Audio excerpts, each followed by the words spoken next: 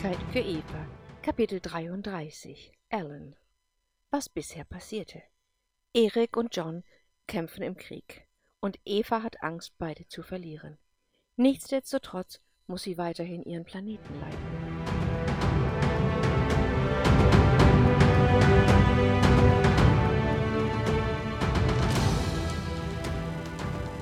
Episode 93. Die nächste Katastrophe warf ihre Schatten voraus, als Margarete einen Dealer festnahm, der eine Kundenliste dabei hatte. Es waren nur Vornamen und daher war nichts sicher, aber alle, die in Frage kamen, wurden unter Beobachtung gestellt. Einer der Kunden hieß Alan. Eva schaute lange auf den Zettel. Was, wenn er es war? Ich werde ihn beobachten und zur Rede stellen. Sie brauchte ihn allerdings nicht lange zu beobachten. Schon am Abend erschien ihr Alan nervöser als sonst. Er wollte sich früh verabschieden, doch Eva ließ es nicht zu. Sie gab ihm noch mehr Arbeit auf seinen Schreibtisch, und so musste er bleiben.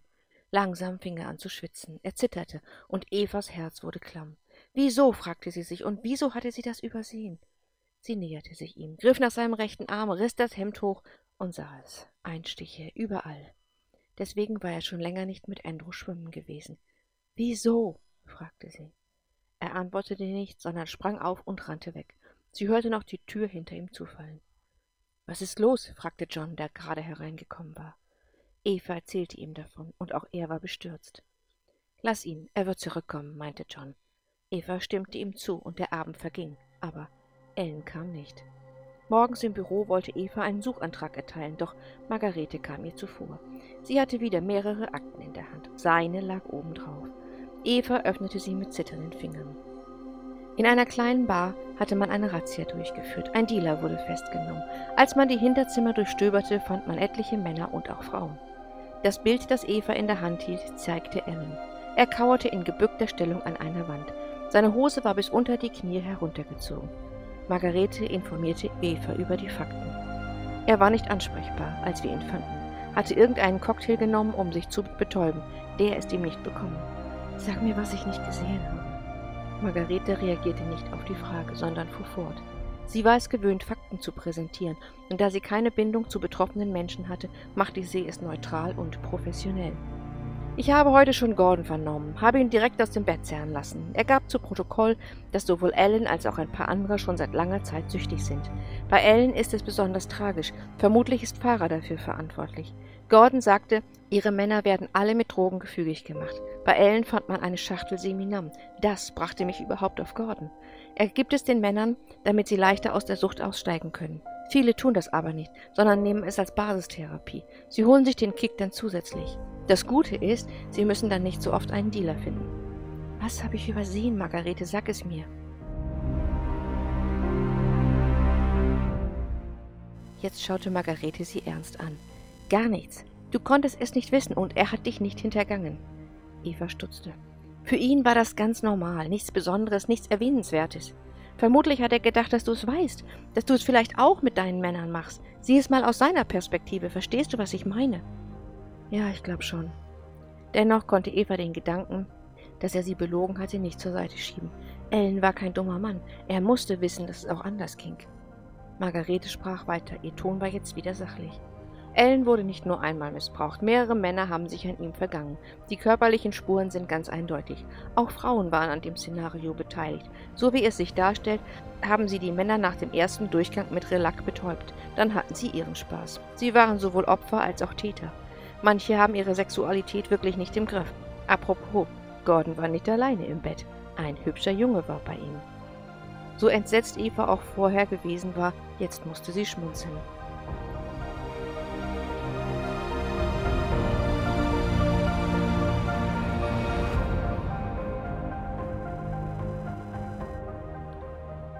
Eva ging ins Krankenhaus. Gordon schaute auf den Boden, als sie auf ihn zukam. Eigentlich hatte sie etwas sagen wollen, aber er sah so lächerlich aus, dass sie frotzelte. »Na, schöne Nacht gehabt?« Dann ging sie an ihm vorbei. Alan lag auf der Intensivstation. Abgetrennt waren die Patienten durch geräuschhemmende Vorhänge. Von vorne waren alle Kabinen offen, so dass das medizinische Personal immer einen Blick auf die Patienten werfen konnte. Man hatte ihn angebunden. Dies diente seiner eigenen Sicherheit. Manchmal fielen die Patienten während eines Krampfes aus dem Bett. Alan hatte aber nicht nur das Problem. Er hatte schwere innere Verletzungen, und man hatte ihn bereits mehrfach operiert. Die ersten Tage war er noch in tiefer Narkose. Dann wachte er langsam auf. Eva besuchte ihn täglich, aber erst jetzt konnte sie auch mit ihm sprechen. Eine Menge Wut hatte sich in diesen Tagen aufgestaut. Fehler konnte sie immer verzeihen, aber von ihm fühlte sie sich hintergangen und belogen. Dies war für sie besonders schlimm. Als sie ihn heute wach im Bett liegen sah, war ihre Wut fast überschäumend. Als er Eva sah, schaute er weg. Die Geste wirkte arrogant, und Evas Ton wurde scharf. »Es macht jetzt keinen Sinn, irgendetwas von Entschuldigung oder Verzeihen zu faseln, Ellen. Ich möchte lediglich wissen, wieso du weder John noch mir vertraut hast. Das am vergangenen Abend hätte nicht geschehen müssen. Hast du nicht schon genug Gewalt in der Beziehung mit Farah? Brauchst du noch mehr davon?« Eva zeigte ihm die Spritze, die sie in der Hand hielt. »Relax! Habe gehört, dass Farah ihre Männer auch damit gefügig macht. Stehst du da drauf? Ja?« »Verzeiht mir, ich.« Weiter kam er nicht. Ein Krampf schüttelte seinen Körper und er schrie auf. Eva spritzte ihm in dem Moment die ganze Ampulle.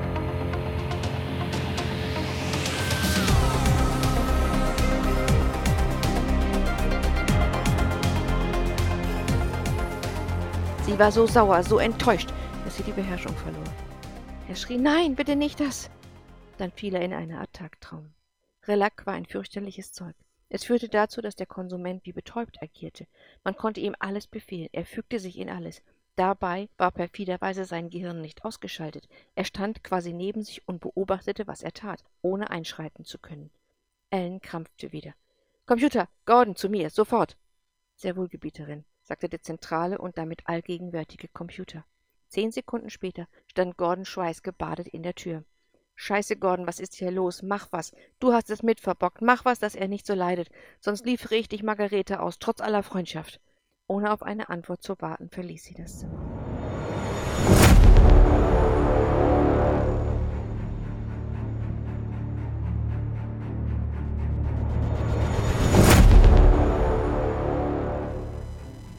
Nachmittags kam sie wieder. Offensichtlich hatte man Gordon ihre Ankunft gemeldet, denn der stand nervös und nach unten schauend vor Ellens Tür. »Es geht ihm besser. Alles kann ich nicht wegnehmen, die Restdosis in ihm ist viel zu hoch. Eva, kann ich kurz mit dir reden?« »Nein, deine moralischen Probleme können jetzt wirklich warten.«